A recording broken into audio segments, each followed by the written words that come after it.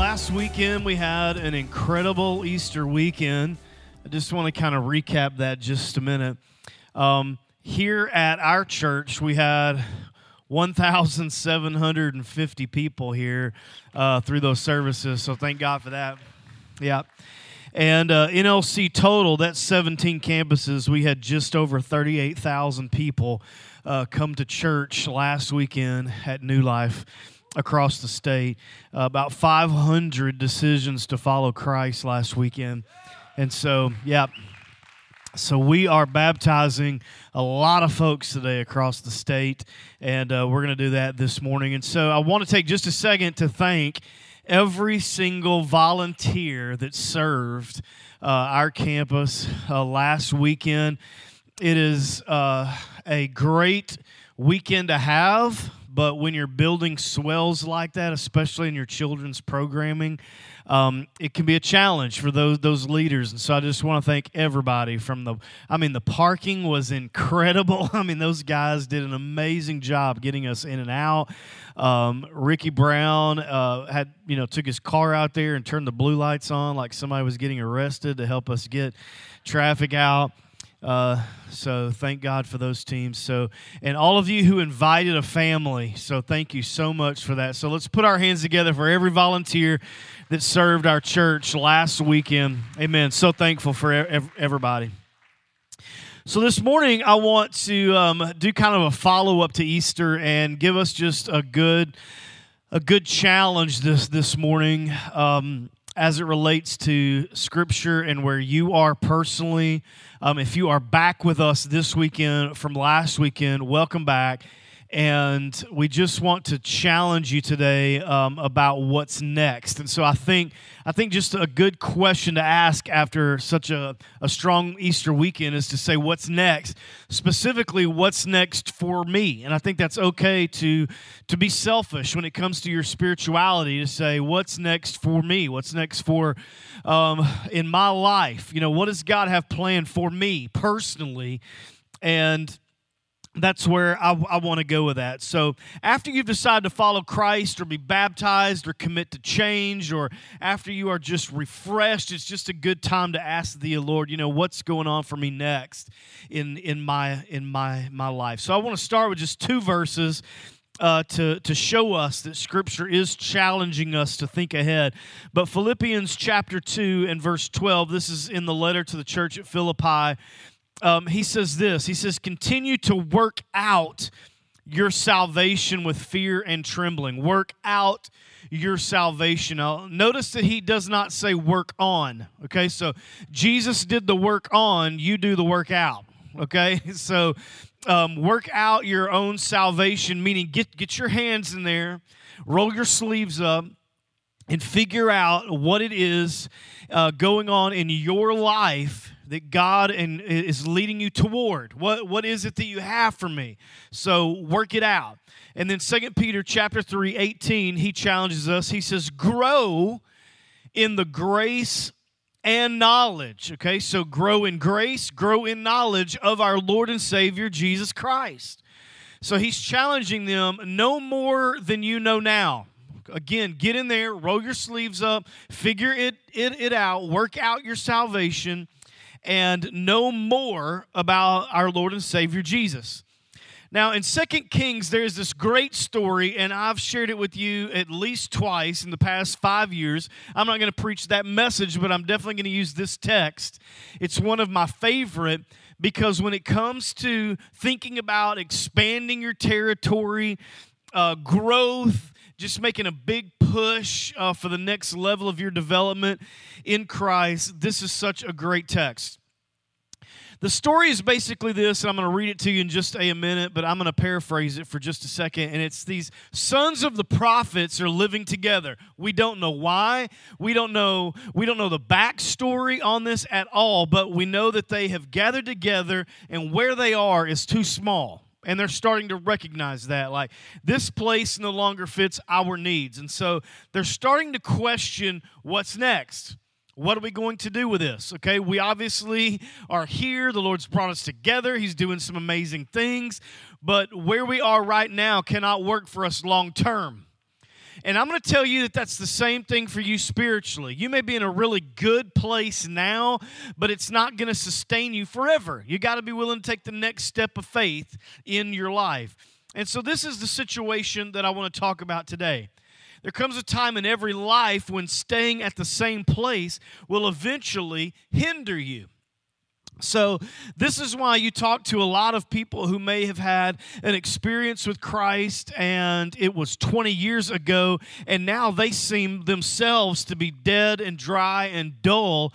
It's because over that 20-year span, it's like they got on fire for Christ and then just let it go. They never just took the next step. They never went to the next place. And so it began to hinder them.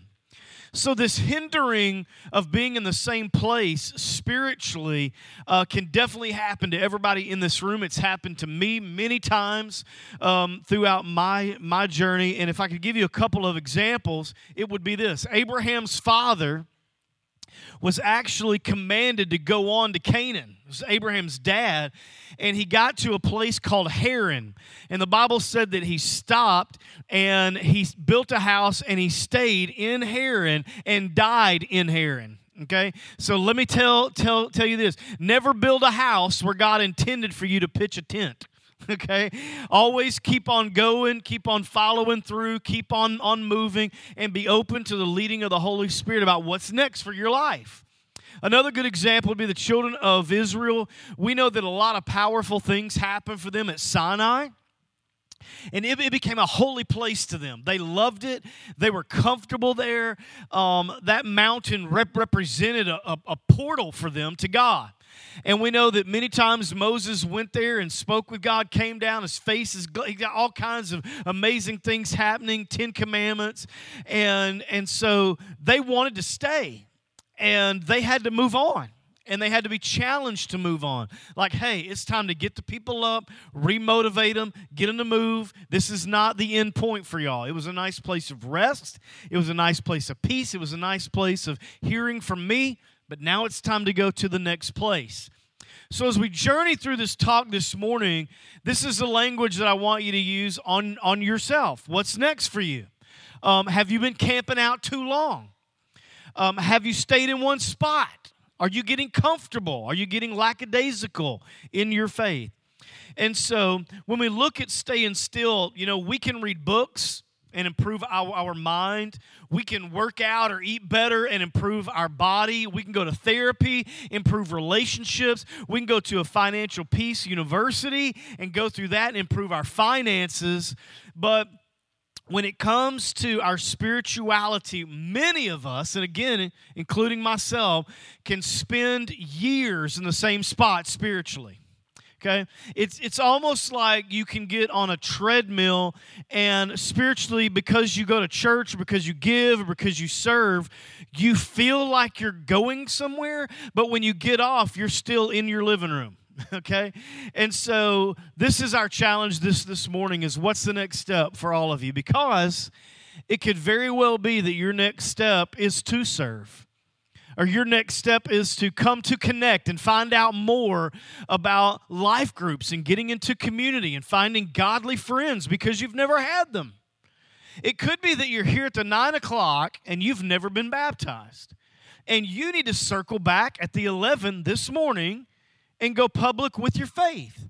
What's the next step for you, okay? So let's go to this story in 2 Kings chapter 6. Again, one of my favorites. You're going to recognize it because I've taught it to you. And if you are going through Scripture or you've ever done a one-year reading, you've definitely come across this. So 2 Kings chapter 6, I'm just going to read 1 through 7. And I'm reading from the NLT this morning, so it may read a little bit different. This is what it says. One day the group of prophets came to Elisha and told him, as you can see, the place where we're meeting is too small. Let's go down to the Jordan River. There are plenty of logs, and there we can build a new place for us. I love the language of community here, okay? So he's using words like, there we can build a place for us. So they have a lot of vision for the whole group. When they arrived at the Jordan, they began cutting down trees. As one of them was cutting a tree, the axe head came off and fell into the river. "Oh, sir," he cried, "it was a borrowed axe."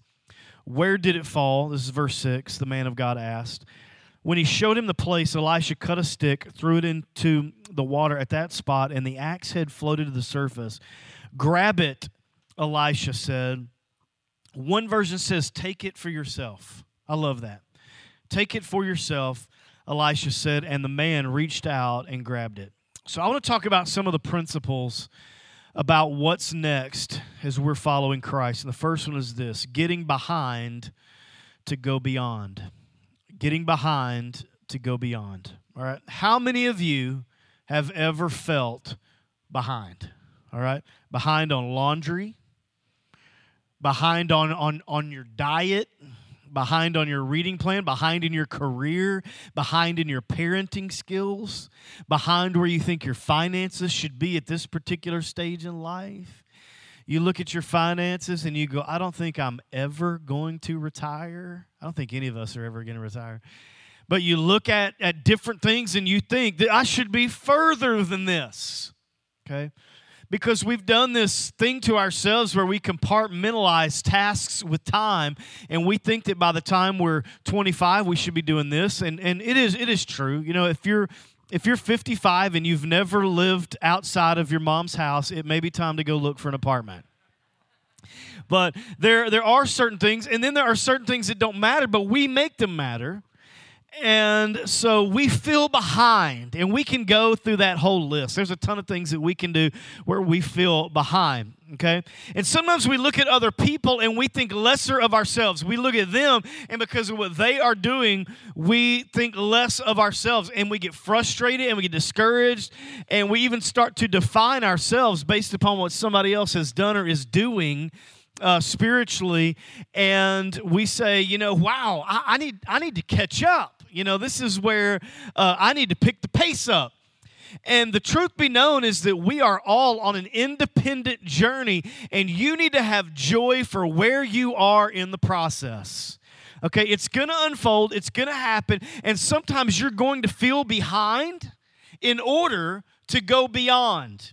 Okay, and this is just a principle. It's a biblical principle, and I could pull from 50 different contexts in Scripture to show you that this is a heavy life principle that God could show us and demonstrate to us. But to prove to you that this happens, I'll tell you a little short story, and it's this. The Little Rock Marathon this year, we had a few of our Conway folks run in it. They always do. They build a team, and it was this group this year of guys who had started keto, and so they were real happy together. They had lost, several hundred pounds. They were like, "I'm going to run in the Little Rock Marathon," or jog or fast walk, whatever that they could pull off. And so one of those guys, name is Josh, and Josh was running, and I mean, he's really slogging through it, okay? I mean, he's having to just really motivate himself to get past this thing, and he is battling it out. I mean, he is fighting to breathe, and he's burning, just all over. It's like me going to check the mail. That's how it feels, okay? And so he's going, and as he's going, he sees this lady that they call the smoking lady. Okay, because she's smoking a cigarette. Go ahead and show the other one. Okay, and so she goes by them, burning one.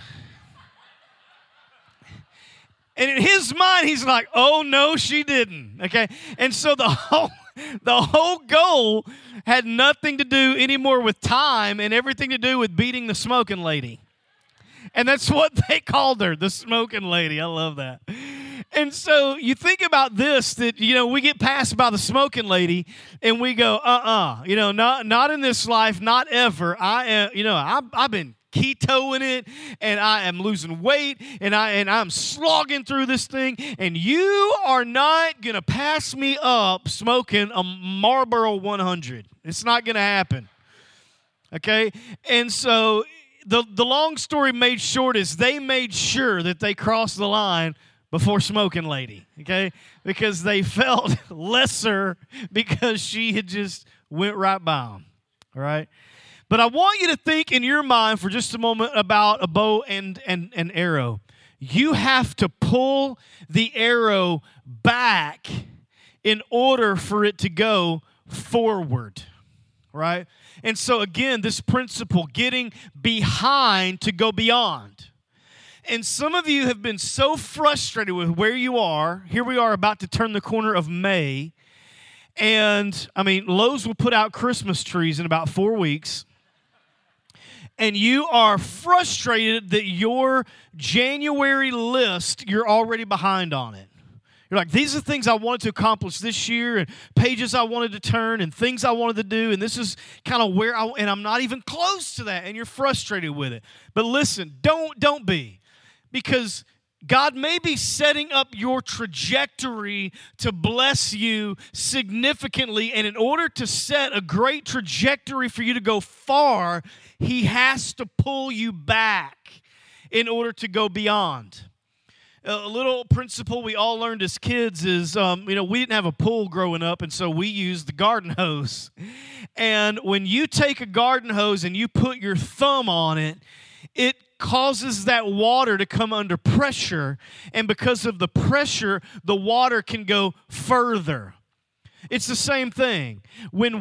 Sometimes we have to be under pressure, we have to be pulled back in order to go farther, okay? And so if you'll take that and let that get in your spirit this morning, I think you can walk out of here with some renewed joy about where you find yourself right now this morning. And so we really need to rethink our circumstances and not get all caught up on where I am, but where I feel I am headed, okay? The second thing, roots before fruits. Roots before fruits. Before I hop into this point, I want to show you a quick 90-second video, and I want you to pay attention to this right here.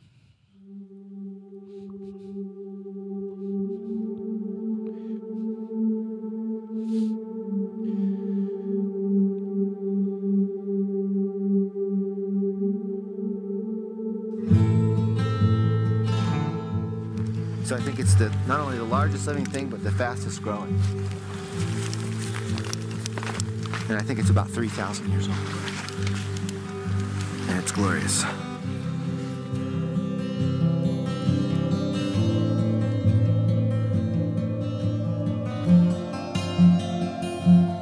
It's on its way.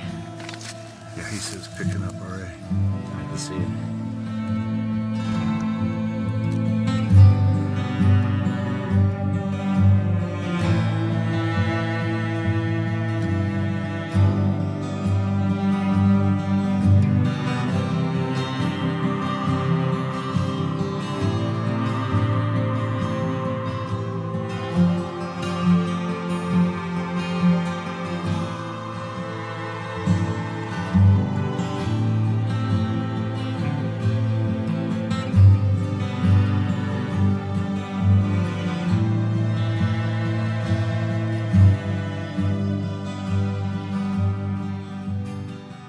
Okay, roots before fruits. This sequoia tree that we just showed you was in Yosemite National Park. 227 feet tall, and as you heard him say, 3,000 years old.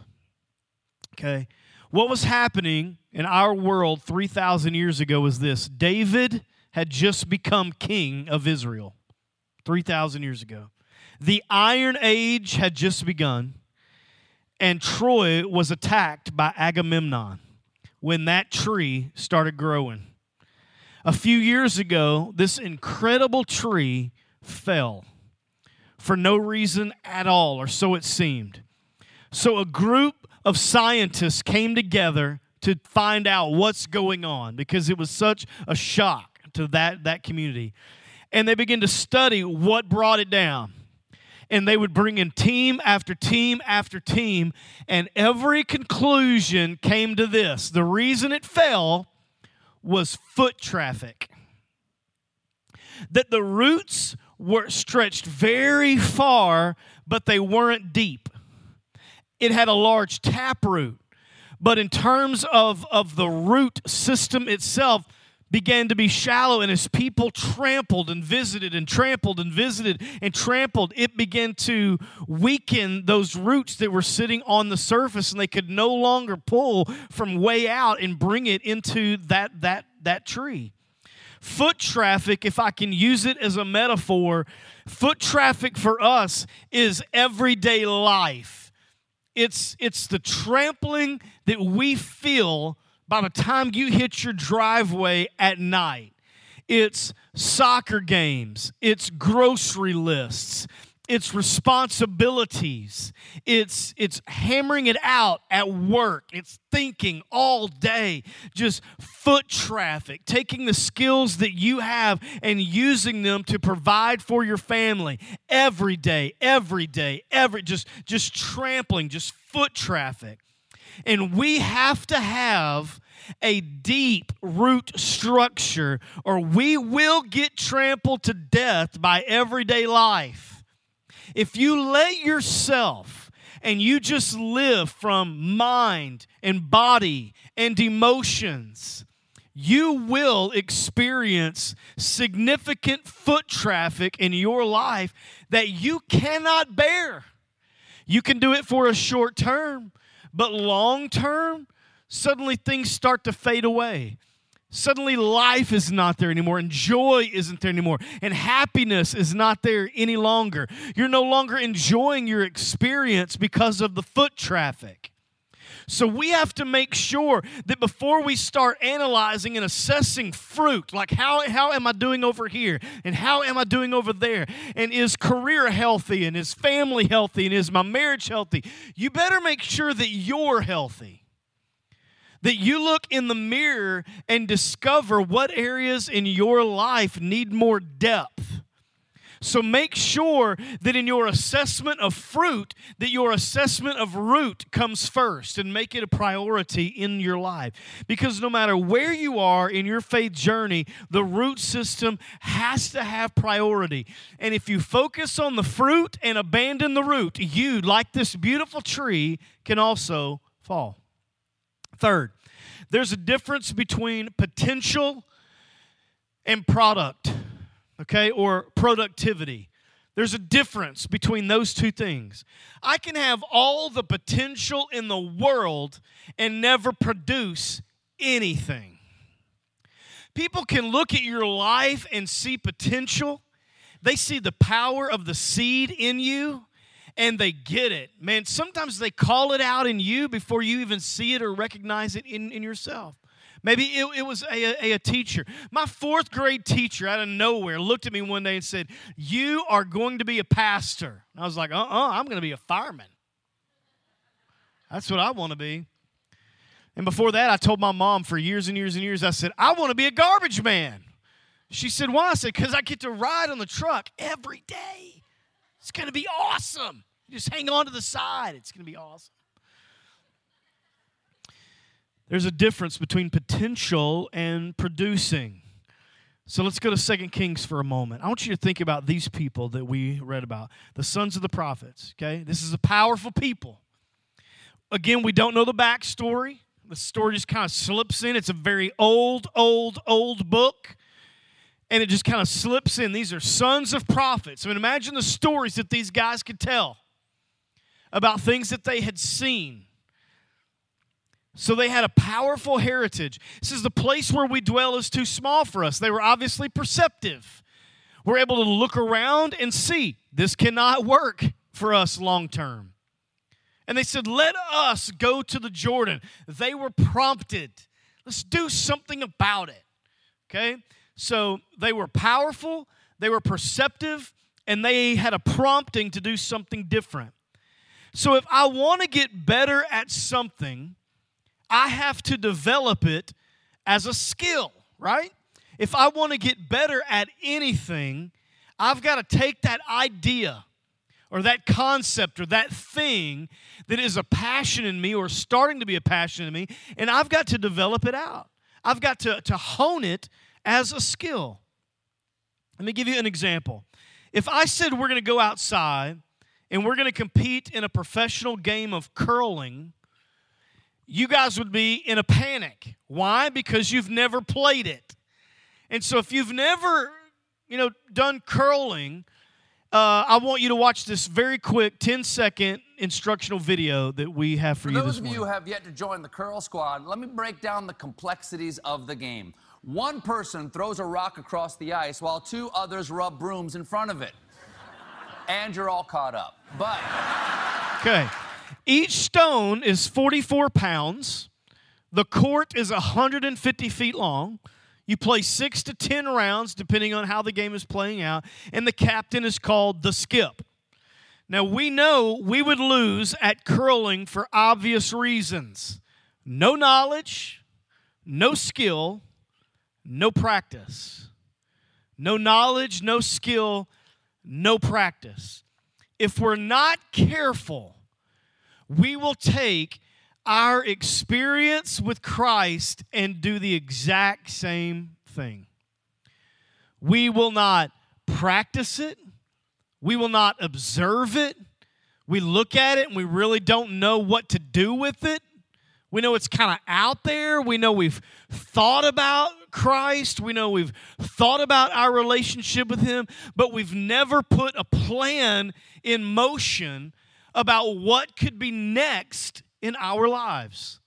What does God want us to do next? Okay. Now I'm going to make this very personal for just a moment. And for those of you who don't know me, this may come out a little crass, so filter this, okay?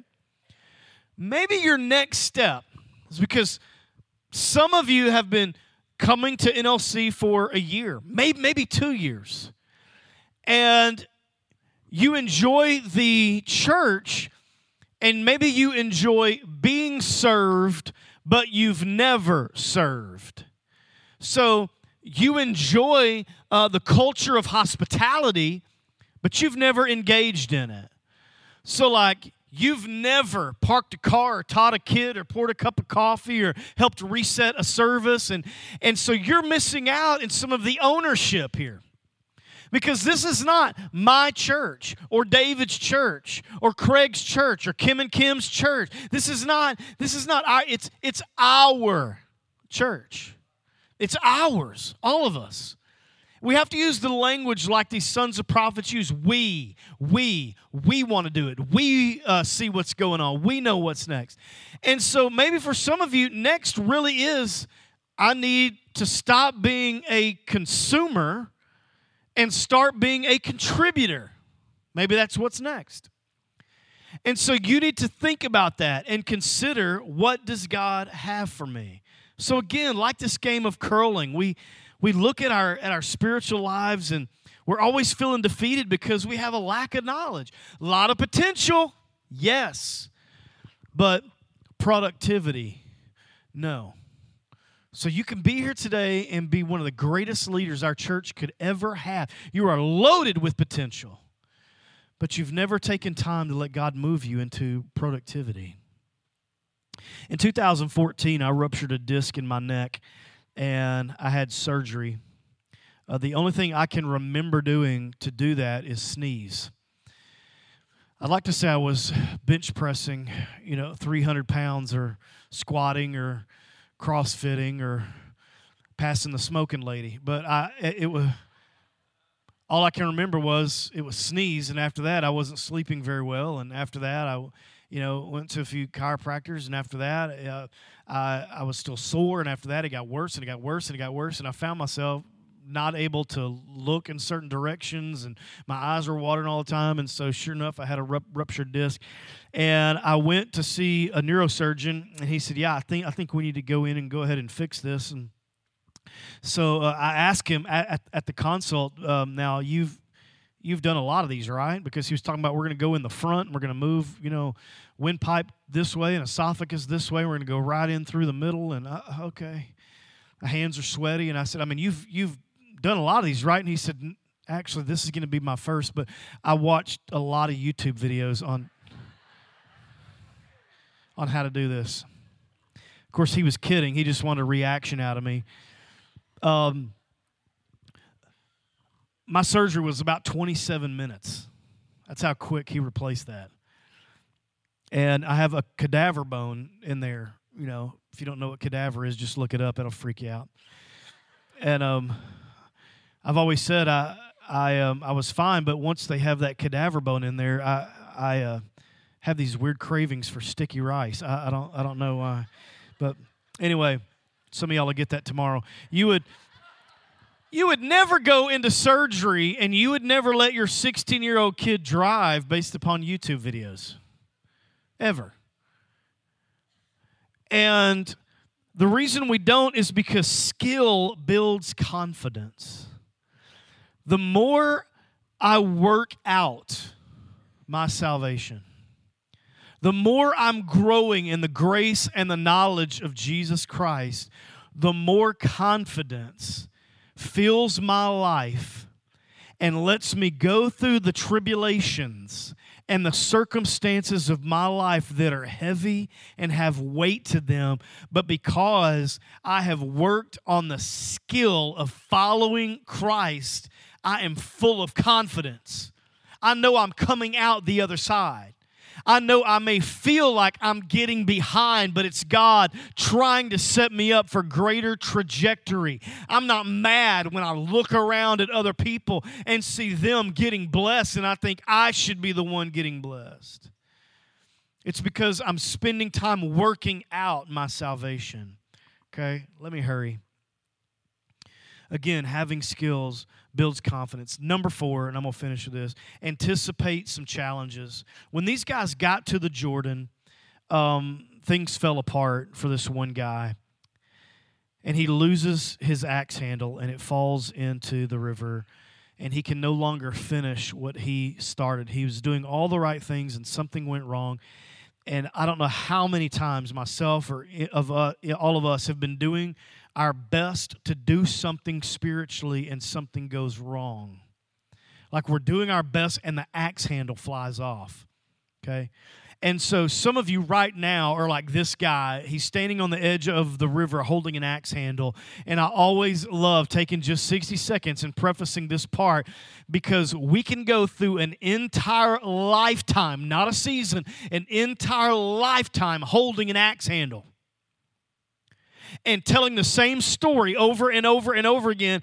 And the story of how we lost the edge suddenly replaces our testimony of what Christ has done for us. And so we're standing on the edge of our marriage or the edge of our career or the edge of something, our finances, and we say, this is what happened. If you're wondering why I just have an axe handle, this is what happened. And we're constantly talking, I was doing this, I was working hard, and then we have a story that goes with it. Some of you can take communion and have your axe handle in your hand. You can worship and lift it up toward God. You are spending your life holding the axe handle. And I want to tell you that this is a problem in the postmodern church is we are now to the place where we expect sympathy, but we are no longer anticipating second chances. We want people to feel sorry for us and tell us how incredibly bad our story is, and we want people to pat us on the back and tell us, hey, we're praying for you, instead of expecting a second chance to come back to us. This prophet, and maybe some of you that are sitting in here this morning, have carried this axe handle around because you have filled your heart with the fact that this thing is over. All right? You can expect there's going to be some challenges when you're following God. But I'm going to encourage all of us to grow up, to stand up again, to square your shoulders back, and expect God to circle back and help you in this circumstance, to get your edge back, so that we can stop singing and prophesying and sharing a testimony that has nothing more to do with a stick in our hand. Right? Let me end here because I am out of time. I'm going to skip 3 pages here.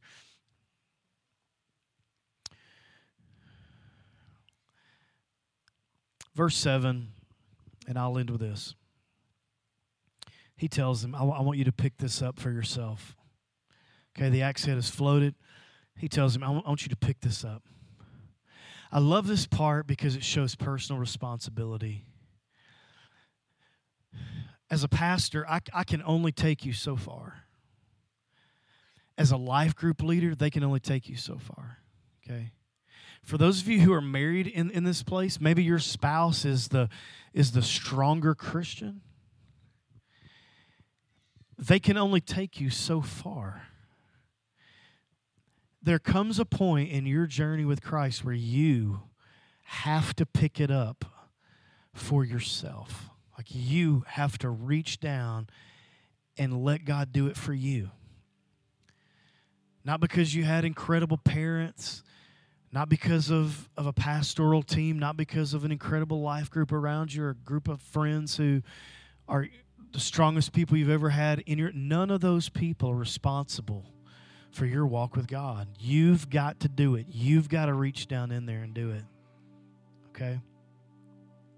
We don't know the beginning of this story. We don't know the end, and we too do not know the end of our story, but we do, however, know that God is up to something big, and you and I are personally involved